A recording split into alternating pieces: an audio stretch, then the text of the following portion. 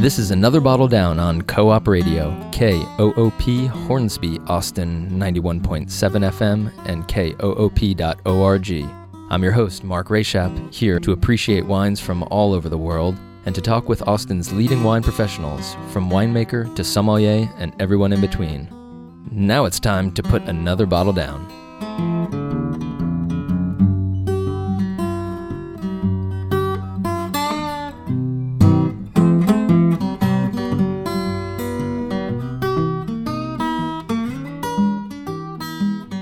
Good afternoon, Austin. Wonderful to have you here with us. Tuesday afternoon, 1 o'clock in the capital city, 1:02 in the capital city, and we've got a great show for you. We have in the house Michel Thibault and Marla Norman, who are a wonderful husband-wife team in the online retail world and Bordeaux experts, French wine experts, and they've got a lot going on with travel, with bringing in really cool wines in from Bordeaux and from France and from all over the world to our Texas and the U.S. marketplace, and I'm really looking forward to get to know them and hear all that they have going on. I do want to first mention some co-op business. It is with such a heavy heart that we have lost somebody from our co-op community, a really beloved person. Stephen Rice, as many of you know, was the host of Outcast tonight at 6 p.m., and we lost him way too soon. He passed away. It was an accident and then very unexpected. Please tune in to Outcast tonight at 6 p.m. There is going to be an incredible tribute to him with all of his co-hosts and loved ones. And so for more information, definitely check that out. Check out the co-op webpage, koop.org. We will really miss him. Okay, well, with that said, let's think of a more positive note. I know Stephen would like us to do so. Wine brings people together. It makes us appreciate the real positive things in life, our loved ones, and wonderful experiences of travel and all of that. So I'm really, really happy to introduce to the Co-op Studios Michel Thibault and Marla Norman. So welcome to the show. So I'd like to start off the conversation by talking about first your website and how it's kind of the nexus of what you do in terms of education and in terms of bringing very interesting wines into the U.S. So if folks want to follow along, it's Michel Thibault Wine.com, right? Correct. It's Michel Thibault Wine. It's the website is actually it's fairly new. But it focuses, as you said, on Bordeaux wines, Burgundy to some extent, a little less California and Italian wines. But it's primarily it's twofold. It's both a sales tool for us and an educational tool, and we'll discuss that a little more. But it's please look at it, michelthibaultwine.com. There's a lot of cool pictures that Marla has taken, and it'll kind of take you into the heart of wine country. Yes, so clearly, like you mentioned, French wine is maybe a passion of yours, and French wine factors into a very, very, very prominent place in the website, right? It is. We lived, Marla and I lived in Bordeaux for quite a long time, so we've established relationships there. We may be biased, but we think this is probably the finest area for wines in the world, if not one of the top three. And we have personal relationships there. So we like the idea of spreading the word about Bordeaux.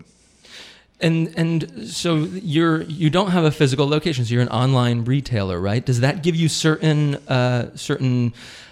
flexibility or a certain advantage over some of our brick and mortar retailers? Well, we do have a location. We have a warehouse as per the law, but we are not open to the public. No, we cannot be. So the advantage is that, of course, we have a less cost associated with our business. The disadvantage is we have less visibility. I mean, you have to be You have to be on the computer to see what's going on versus having a store where people can walk in. Yeah. And then you place a lot of value in your clientele, your email list, and you sell, as I understand it, most of the wine before it actually hits the Texas soil. And does that must give you kind of some flexibility with what you do, and knowing and tapping into what your customers really are looking for. It gives you a big advantage where you're not sitting on a lot of inventory, right? That's exactly right. I mean, that was our business model when we started. We wanted to first find out what our clients were interested in, and so we offered them lists of wines that were available in those countries, and not only available just to purchase, but also where the provenance was secure, where they knew they could buy wine from an actual producer or from a négociant, not from some kind of auction house or whatnot. The second aspect, of course, is, as you say, we try to pre-sell the wine, so we offered the most competitive prices, and then we pre-sold the wine, and we found out that the website was important, but more important than the website is our customer list. That is our jewel. That is because we have personal relationships with these people, and we can say, hey, we've got this great wine, and so we can sell it to them. Yeah. Marla, I might bring you in here and talk about how kind of there's an education piece to the website, and you do most of the writing for the blog, and what you think about how does the stories interweave with what people are looking for, and maybe new trends in wine or certain things that come up. Mm-hmm. Well, a lot of the blog pieces have recently centered around winemakers. I mean, we're really fortunate to encounter some amazing personalities and some of the stars really in the wine world, particularly in Bordeaux and France. So we try to introduce our customers to those people and talk about their techniques, their innovations, their passion, and to give them additional insight into the wines that they're drinking and enjoying. The stories behind the wine, the story behind the scenes, right? And there's so much good wine out there that it's worth really knowing about the people behind the wine, and exactly, and that's what I tried to do here on the show every week, and what your blog is really, I think, doing a really wonderful job highlighting, and not just winemakers too. You have a spot about some wine importers as well, or some other prominent wine people. Right. We're running a feature on Martine Saunier. We were just so fortunate to bump into her when we were in San Francisco recently, and she has produced she and David Kennard the wine trilogy that probably many people have seen, a year in Burgundy, a year in Champagne, and last year they came out with a year in Port. So we're big fans of the films, and as many people are, and it's just fun to hear how all the stories and difficulties and labor involved in bringing that to fruition through film. So and they interview some amazing winemakers as well. Yeah. And then you also, if what we're talking about, the different facets of what you're doing in the wine industry, you've got the online retailer, you've got the blog, and then you're also doing travel with customers, right? Can you tell us? On trips, correct. Yeah, we're... thanks to our contacts, we're able to take our customers into first growth properties, Chateau Margaux, Lafite, Mouton Rothschild. Yeah, it's the wine trip of a lifetime, right? Yeah. Truly. And same thing in Burgundy and Champagne. So, I mean, these are places they could never... Right, they don't do appointments. I mean, you inaccessible can't just to the public. Right, exactly. So we do that.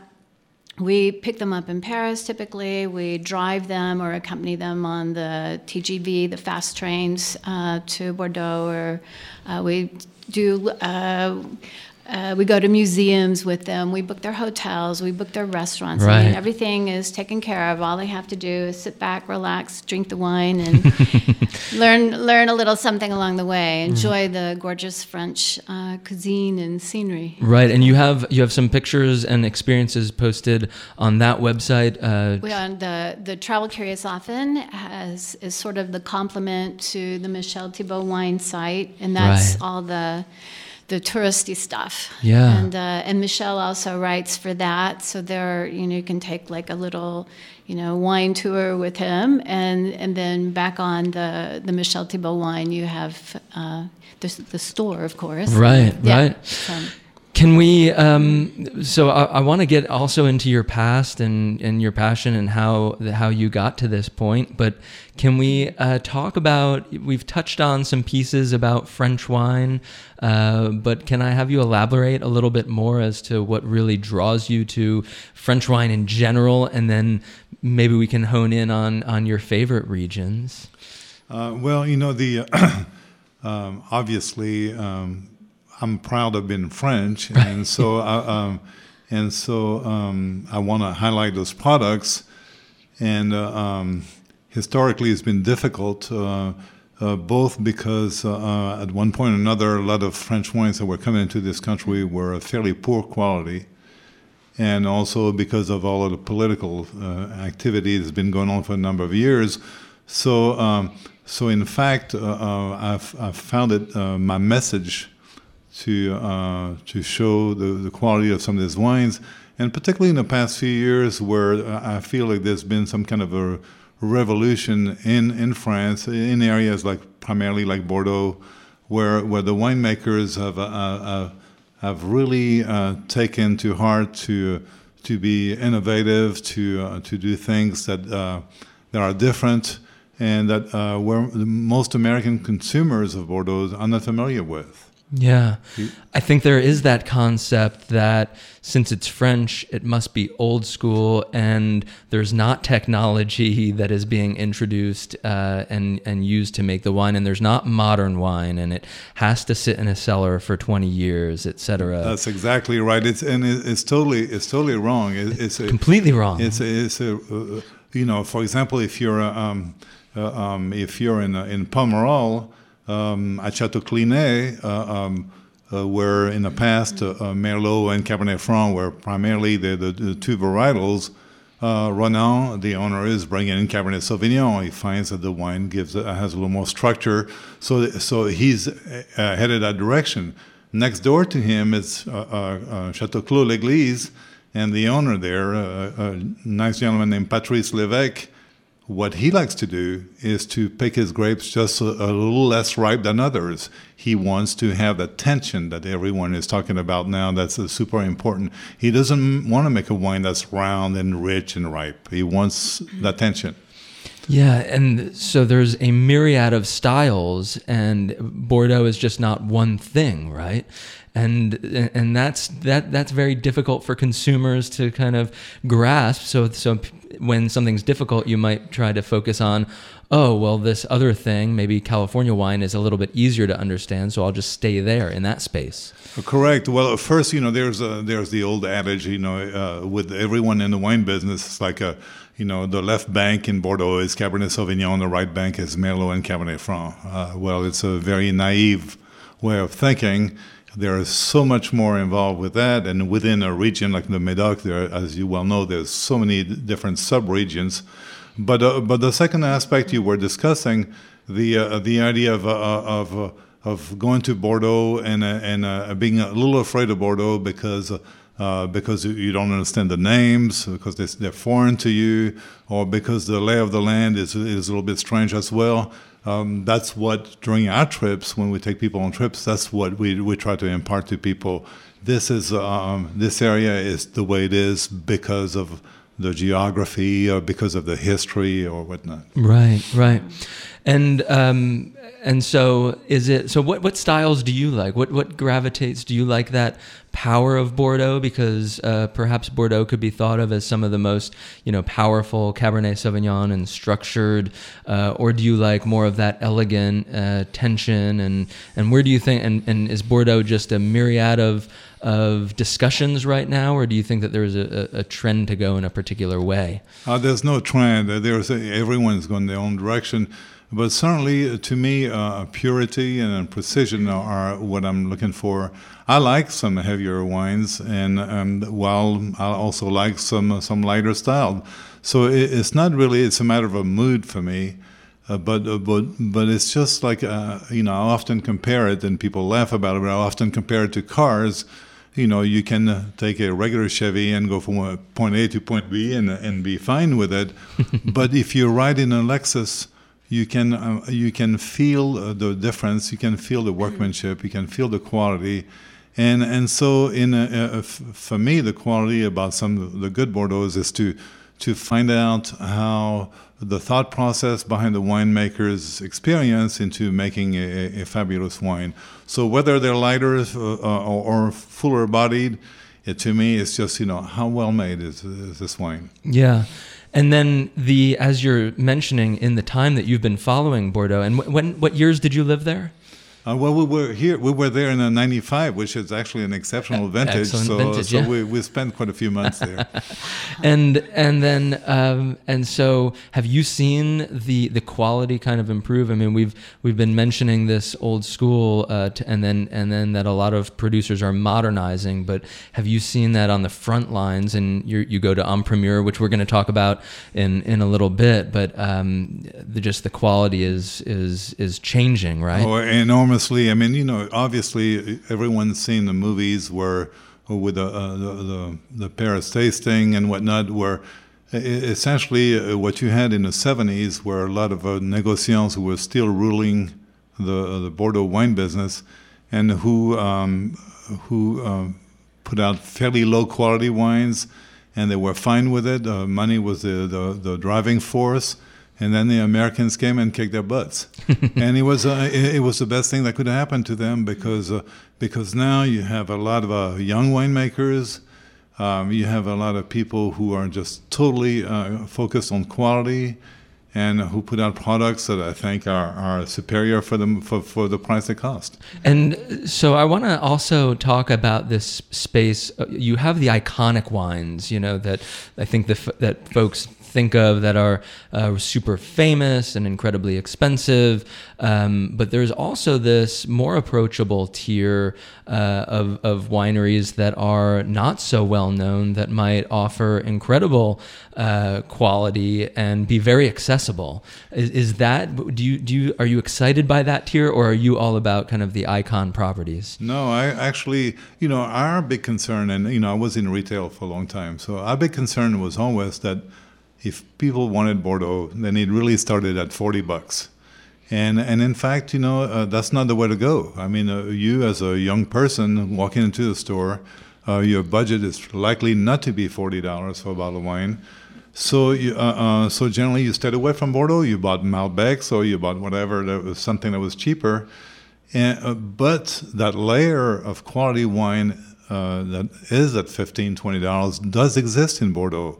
Right. And again, it's a matter of now of having producers from Bordeaux come to the States and come to do tastings and to show their wines to people like you, to show that quality level. And we always complain, as importers, we always complain about that the wines that are showed in the States as $15 Bordeaux are usually crappy. But it's unfortunate, because the quality level is there. Right. What do you say to folks? I inevitably get so many people who say, okay, I was in France, and the cheap, the most inexpensive wine was still excellent quality, and then you come here, and then everything is lesser quality for more expensive. I mean, from you being on the importer side, is that just an effect of, I was over there and I was on vacation, and I was having a great time and everything tasted wonderful,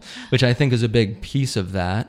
Or is the everyday table wine in France just a higher quality than what you can get here? Because I feel like that's a big reason why people go to California for wine. Well, there's a little bit of both. I mean, you're both you're right in both answers. Unfortunately, a lot of the business here for Bordeaux at the low end is driven by profits, and so a lot of the wines that are brought into this country are a fairly poor quality, and it would behoove us, people like us, importers, to bring better quality wines for the same price. I mean, in the end, it doesn't do a favor to anyone, because really, you as a young man, again, if you were turned on to a wine for $15 to $20 and the wine tasted really good, it would sell you to Bordeaux. You could then, as you got a little older, as your income got a little larger, you could certainly invest into this kind of wine. But there has to be that first step. Yeah. And unfortunately, I think the profit element, or as you say, the wines probably tasted better there because you were on vacation, and maybe having the food that's appropriate, an appropriate match to the wines. Right.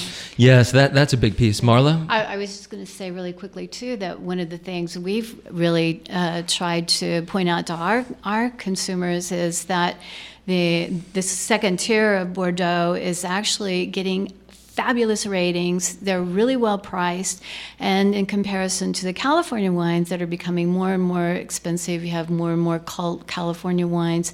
They're really a deal, and it's stylistically, there will be a little different, but again, experiment, try it, and we really try to encourage our customers to grab some of those. Absolutely, and they'll age better.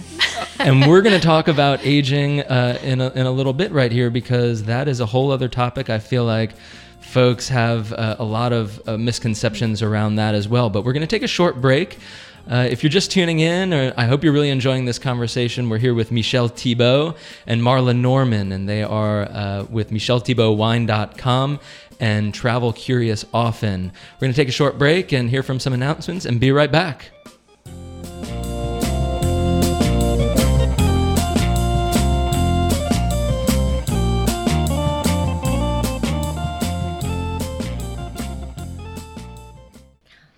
All right, we are back, and this is Co-op Radio. You're listening to Another Bottle Down. My name is Mark Rayshap, and please follow along on the Co-op webpage, koop.org, and social media too. I'll post some pictures of my guests here in the studio, and we're having a great time. We're talking about French wine.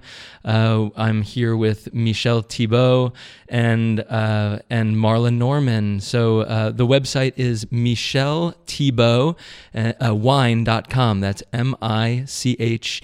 I lost my train of thought there. Michel, would you like to? CHELTHIBAULT. Wine.com. Correct. All right, excellent.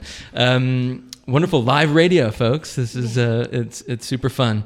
Mark, yes. over the break, Michel and I were talking about France being old school versus California, and actually when we tour the different vineyards and wineries, we see all kinds of high tech in France. I'm talking about they've got laser scanners, they have laboratories where they're doing all kinds of analysis.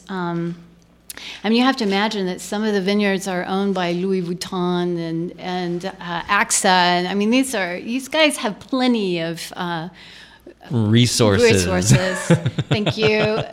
So there's no lack of technology. And interestingly too, when we were in California recently, one of the big trends is dry farming, and because obviously it conserves water, it helps the roots grow, and they've been doing that in France for centuries, and nobody irrigates there. In fact, it's against the law. You can't.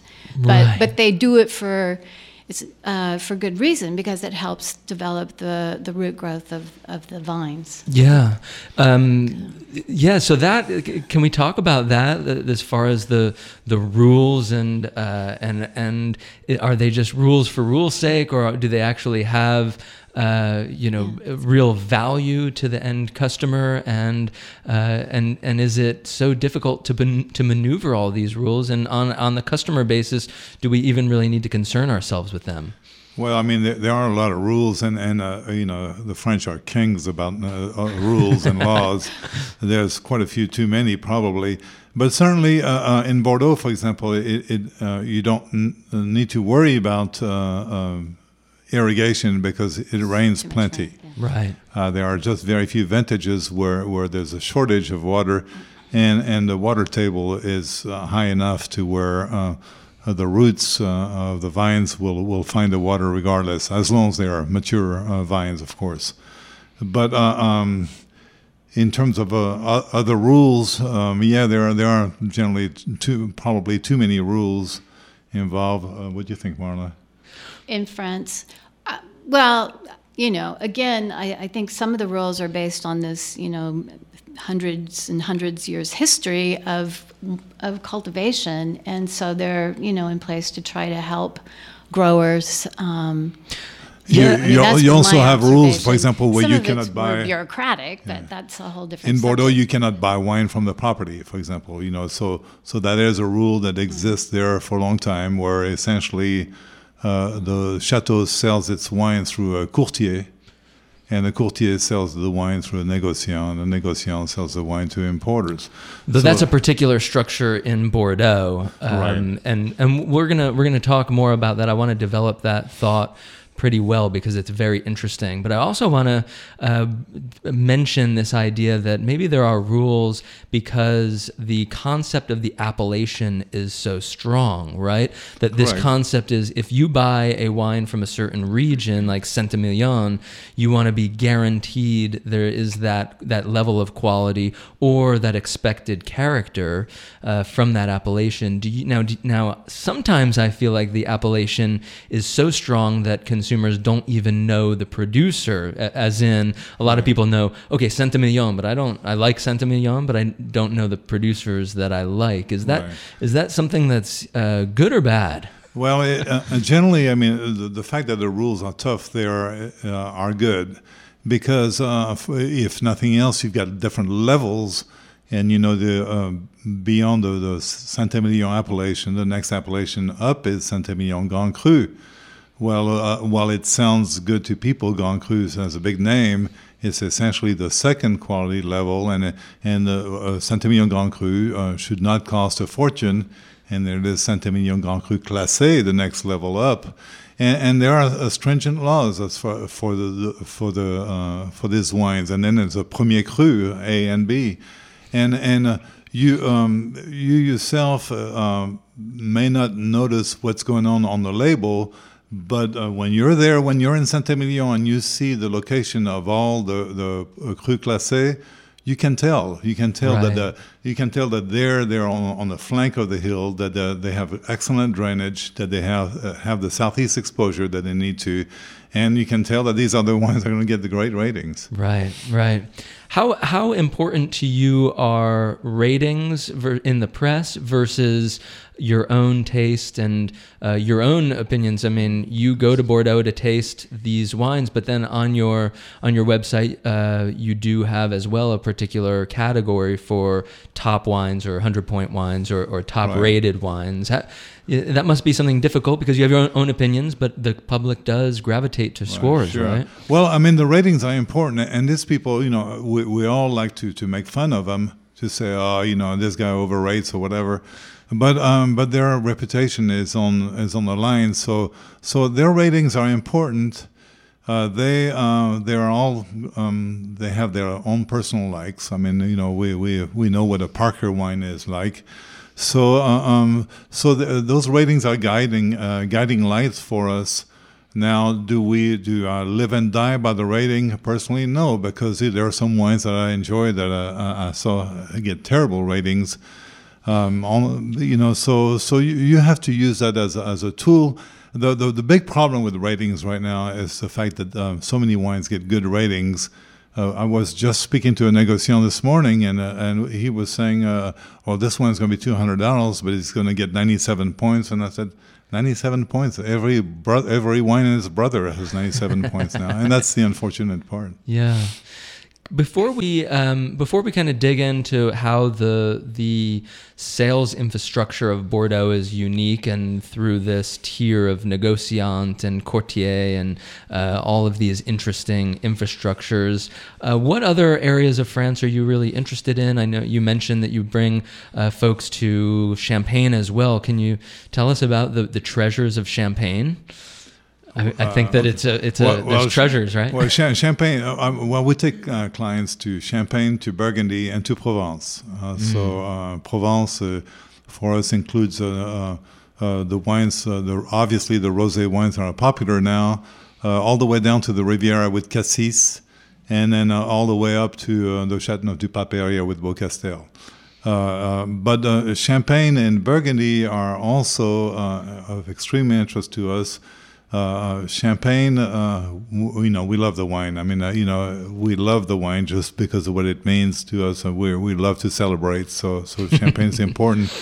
And then the quality about Champagne to us is that so many people make so many different wines again, and you have a tendency. People would have a tendency to believe that all champagnes are made pretty much the same way. Not at all. Right. We stay at a property called Selosse, Selosse, and the guy is kind of he's a maverick producer, and it's just an incredible experience, because he will tell you his winery is a lab, and sometimes he makes terrible wines, and sometimes they're the very best in the world. But then in Champagne, we talked about blending in Bordeaux or so, but in Champagne, it's an incredible thing as far as the complexity of how to make the wine, right? It really is. It's first, they battle the weather there. I mean, right. It's extremely northern appellation. And so the fragrance, the blend between the three varietals or two varietals, depending on what you use, and then the modern version of things now, because of the kids of the producers from 20 years ago want to make more round and ripe wines, more not really the way it was done a few years back. So all that is really an interesting mix in Champagne right now. Yeah. Marla, you seem to really, really enjoy Champagne, and it's also not, one of the things that I focus on is that there's so much more diversity other than just the brand, which the producers really try to, really put in the front of the public's mind. Oh, brand. That's what matters. Loyalty. Bollinger and Vauclicot and right. that kind of thing. Yeah, and that's one of the things we try to introduce our customers to, is some of the smaller, more boutique kinds of property. Solon is one example, very high end, but right. that's a real thrill.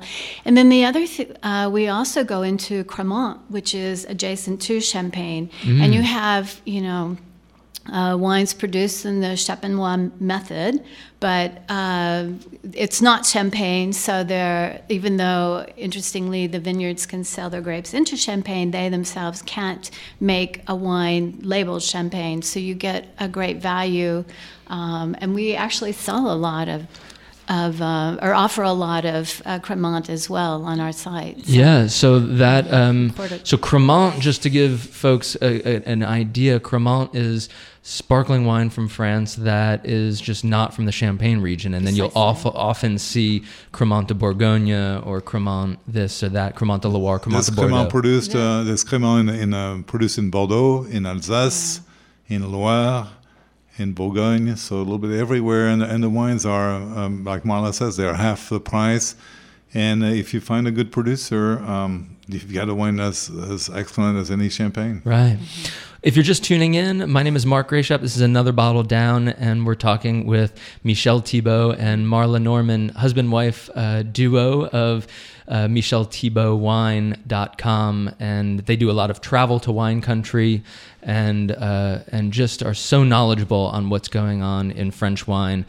Before we continue our conversation, I'd like to tell everybody that support for Co-op comes from Lincoln Pin Gallery, presenting Verstehen, Understanding a Multimedia Performance Series and Gallery Exhibit, taking place through Sunday, July 30th. Reception and artist Q&A Friday, July 14th from 5:30 to 8 p.m. Regular gallery hours are 11 a.m. to 4 p.m. Friday, Saturday, and Sunday. Lincoln Pen is located at 2235 East 6th Street, Suite 102. More information is available at linkpenart.com.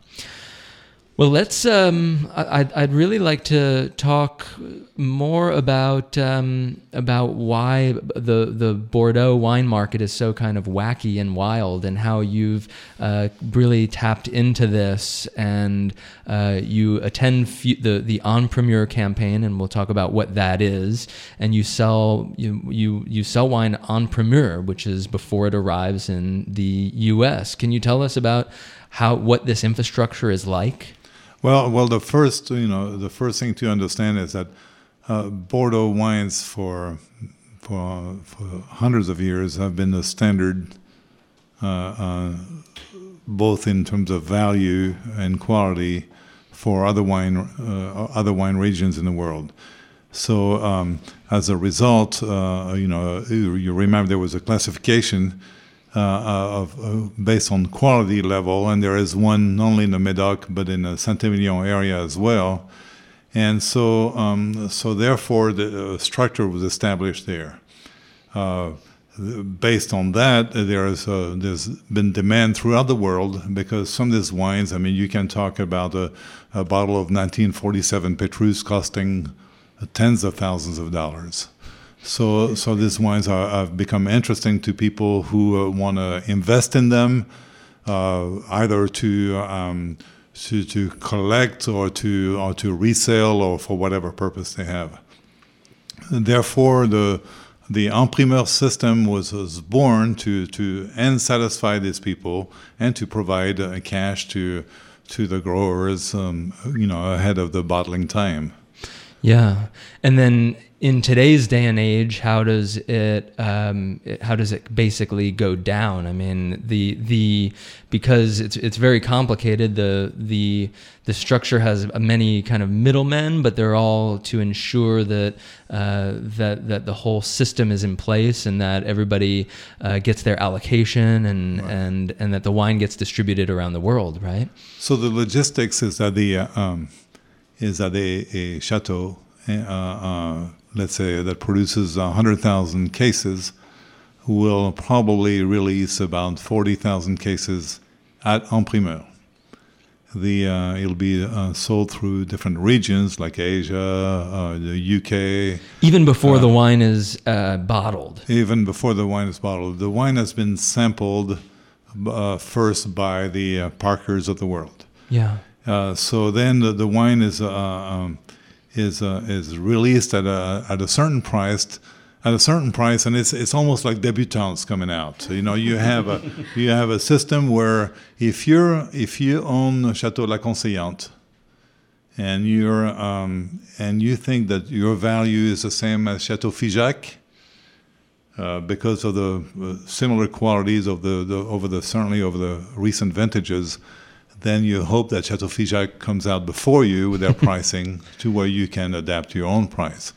Because, I mean, if you make a mistake and your wine, and all this stuff happens usually around mid-May through the end of June, every year. So then if you come out with a price too early, and then you see your competition is able to sell their wines 21 days later for 30 euros more a bottle, and you have 200,000 bottles, that hurts.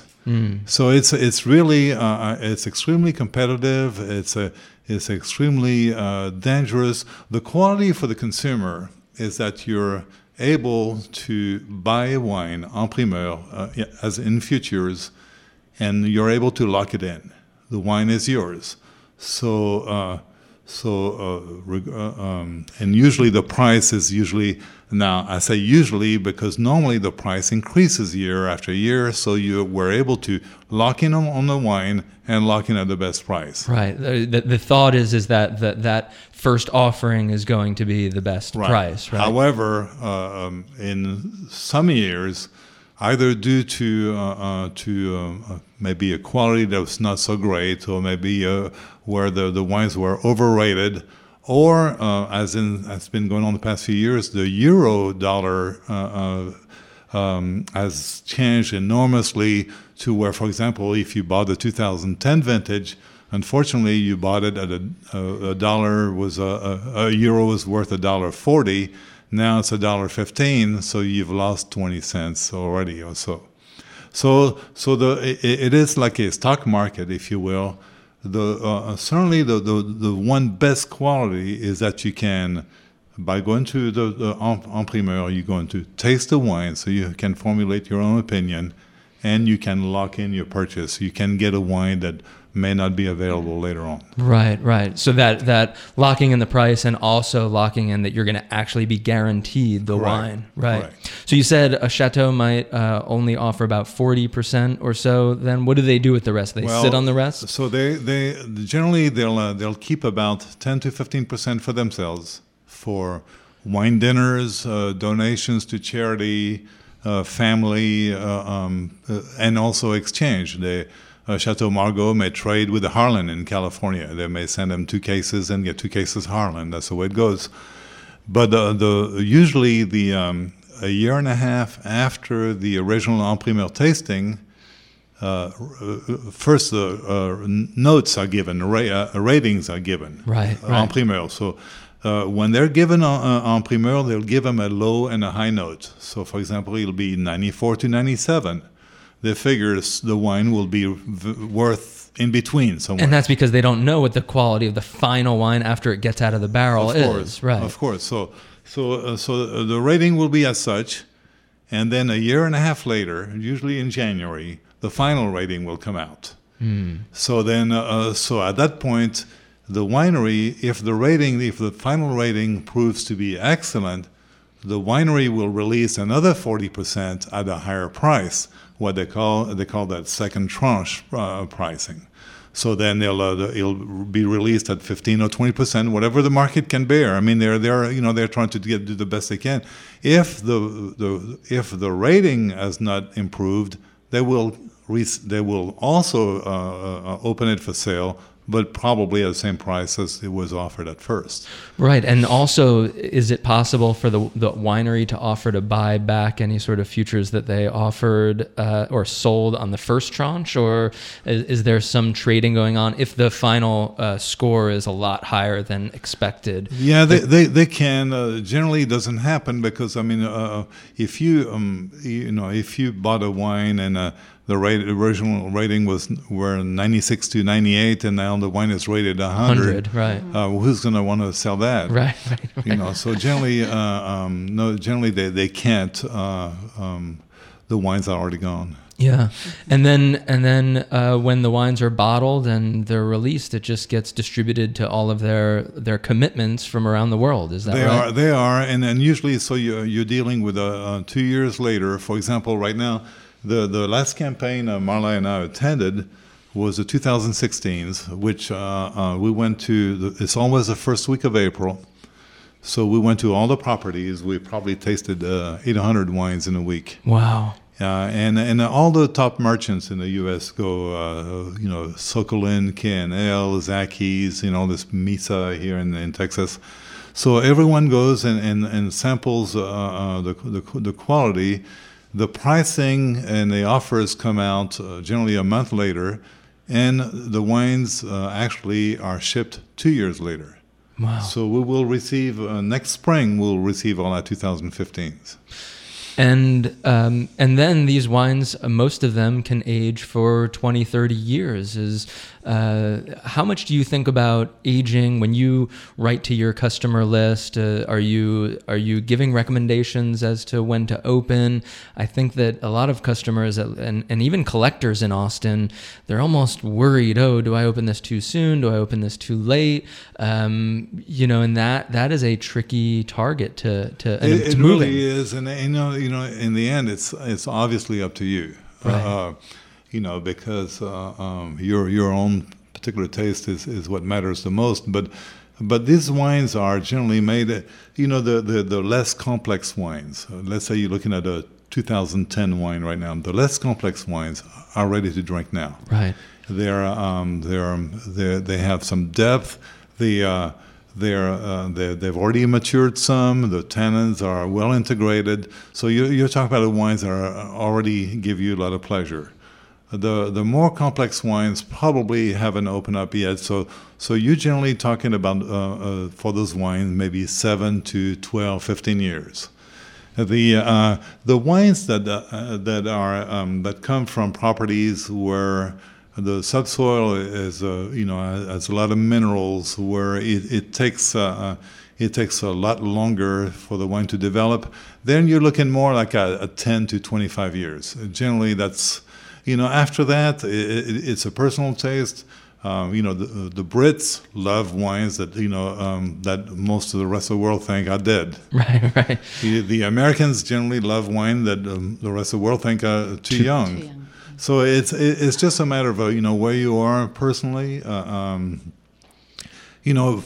us, the quality of our business, of Marla and us business, is that we know all our customers, and since we know them, we've over the years now, we know what they like. And we know what they like. We know one guy tells me, he says he doesn't want to drink a wine that's 10 years or younger. He says, I don't eat green bananas. And so we know that for him, we'll go towards some older vintage wines. Right. That but the official word of here on Another Bottle Down is to not stress about it, right? Don't stress about it. Right. Drink what you like. Huh? Yeah. We drink daily, so obviously we have a pretty good idea what makes sense. Well, so one of the interesting things that I find about your site is that there are a lot of older vintages offered, which is somewhat different from when you go to a retail store and you look on the shelf and there's, they're mostly current vintages, and the retailer wants it that way because they don't want the customer to think, oh, all of their wine is old and past its prime. You have the opportunity to be highlighting older vintages that might be, something unique for people that they don't normally see. Oh, absolutely. And when I was in retail, my big battle was to tell clients that no, this wine from 1998 is not bad. Right. And often, I would get people come back and bring me a $100 bottle of wine back and say, they look at the cork is broken, and I said, well, won't you just filter the wine through a little coffee filter and see if you can taste it, because actually. The likelihood of this wine being excellent is there. Yeah. So there's this misconception of wines being going bad quickly. There's certainly, as you well know, there's a it's like people. You get to a certain level in life where you lose some of your muscle tone and where your age shows in a way. But then the other quality of older people, for example, is that you've got this maturity that 30-year-olds don't have. So you in wine, it's a parallel statement where you have experienced some losses and some gains. Mm-hmm. And so it's a matter again what you are, what you like. Yeah, and how would you?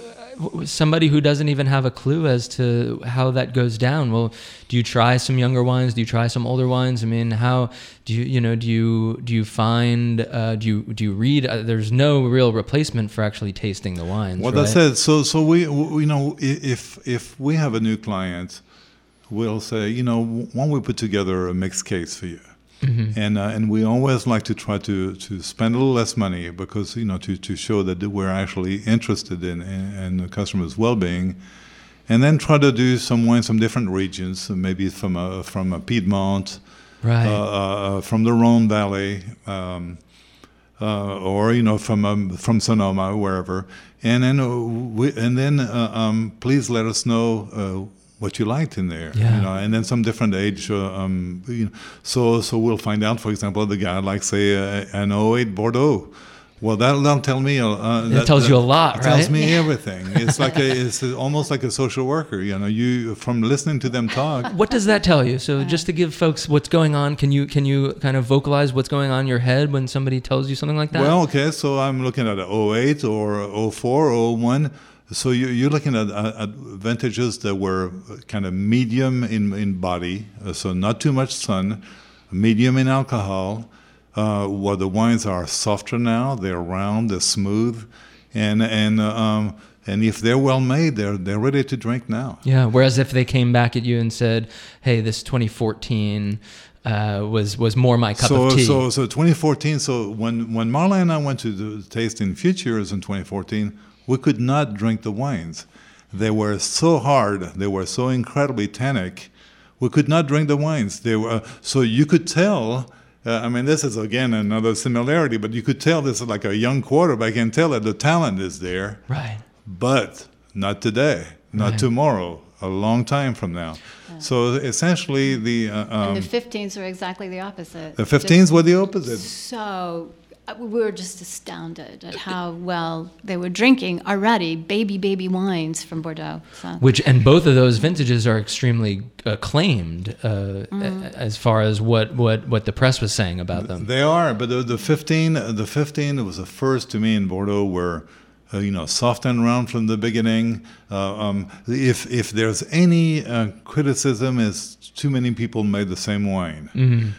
But that's more for. But that's maybe more for the collectors side. But from a pleasure point of view, the 15s were just fabulous. Yeah. Well, wonderful. Yeah, Marla. I was just going to say quickly, too, one of the joys of buying it en premier is, you get to follow the whole aging process. You buy a case or two cases and you sample the wine, 2 years after you've had it, then another 2 or, right. And you can kind of watch the evolution of this particular vintage. And it's one of the fun things in wine. And it's not just watch the evolution, but it's evolve with it because you're ever changing as well. Right. That's to me one of the beauties. I have the 5 or 10 wineries that, and particularly in Bordeaux, that I have in my cellar that I kind of age with and have an intimate relationship with those wineries that kind of touch some part of my heart. Right. Sure. And your palate changes as you age as well. It's Absolutely. amazing to me the wines that I loved a few years ago that I.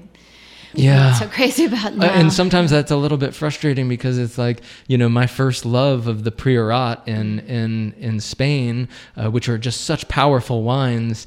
Now, I'm almost critical of those wines for having a little bit too much alcohol and a lot of different reasons. A little more nuanced. Right. It's really interesting to follow those wineries. We often go to Ponte Canet. Ponte Canet, was traditionally in Pauillac was traditionally until 2005 was a very average fifth growth. It was a $25 to $30 wine. Well, so Mr. Tesseron, who's well known to make one of the best cognacs in the world too, started being interested in biodynamic viticulture. So he worked from 2005, and it takes 3 years to be certified Demeter. So in biodynamics. That's the overarching certification body. Correct. Excuse me. So anyway, in 2007, when it was going to be up for certification, the weather was terrible in Bordeaux in 2007. It rained constantly. There was fear of mildew or odium. So he ended up spraying. He didn't want to lose his vineyard, his crop, his complete crop. But he was so dedicated to and understanding the value of this idea of biodynamic that he started again in 2008, And of course, he got certified in 10, and in 09 and 10, he got 100 points on both those. And now he's constantly 99 to 100 point wine. Yeah, and so the shows that dedication, right? So it shows the dedication, shows the dynamic, the biodynamic aspect. But we asked him, Marla and I asked him, we said, what is, I mean, are you sure that biodynamic work? He says, well, even if it doesn't work, he says, what's happened to us is we're so fearful of diseases and whatnot that instead of spending 30 hours a week in a vineyard, we spend 60. And he says, so even if there's no other quality to it, we have a better vineyard now because of our labor. Yeah. Wow. Well, I want to savor that moment because that's a great story.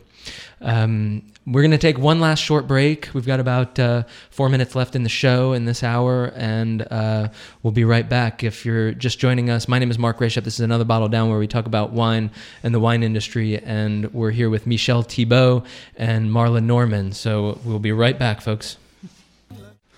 All right, we're having fun here in the studio. This is Another Bottle Down. We're with Michel Thibault and Marla Norman, and they have the online retailer website, michelthibaultwine.com, and the travel website, travelcuriousoften.com. We just have a few more minutes left in the show, and I like to hear maybe some last thoughts on what you're most excited about in the wine industry. I know that we travel a lot. You have your heart and your finger on the pulse of Bordeaux. Is there anything off the beaten path that we wouldn't expect that you're really excited about? I mean, you have some older California wine on the website. Is that something that we're not thinking enough about? That California wine can age as well? Okay, well, I threw a lot at you there. Well, that's the last question. California wines can age amazing. And, a couple of years ago, I was offered a magnum of 1969 Heights. Oh. And the wine was as fresh as if he had just come out. You just opened it recently, yeah. It was just a couple of years ago. So 1969. So think about it. It's... we talk about Bordeaux, but I'm totally in love with many of the California wineries. I remember with fondness the Mondavis of the 90s, which were amazing. Some of the 85 vintage California wines. But what marks me as far as wine and going to Bordeaux is we, through our travel, we've got to meet incredible people. And these people all have a different story to tell, but their dedication, their work, I'm thinking about this guy, Patrice Lévesque at Chateau Bordeaux, who his wife says is only happy on his tractor. And it's, so I think people like that are quite amazing. Ronan Laborde, and we had just did a dinner with Chateau Angelus a few months ago. And so we brought this guy, Jean-Bernard Grenier, the owner. It's the first growth now, huh? So we brought him to do a dinner here in Texas and one in Louisiana. Took him to New Orleans, had lunch with him at Commander's Palace. I mean, it's a fabulous, I think it's a fabulous experience for both producers and our customers and us in between. Well, thank you so much. We've run out of time. This has been wonderful. You'll be able to catch the podcast at www.koop.org/Another Bottle Down. We're out of time. Thank you, Michel and Marla from michelthibaultwine.com. Thank you so much for being here. Thank you, Mark. And we'll see you next week, folks, with more talk about wine and the wine industry.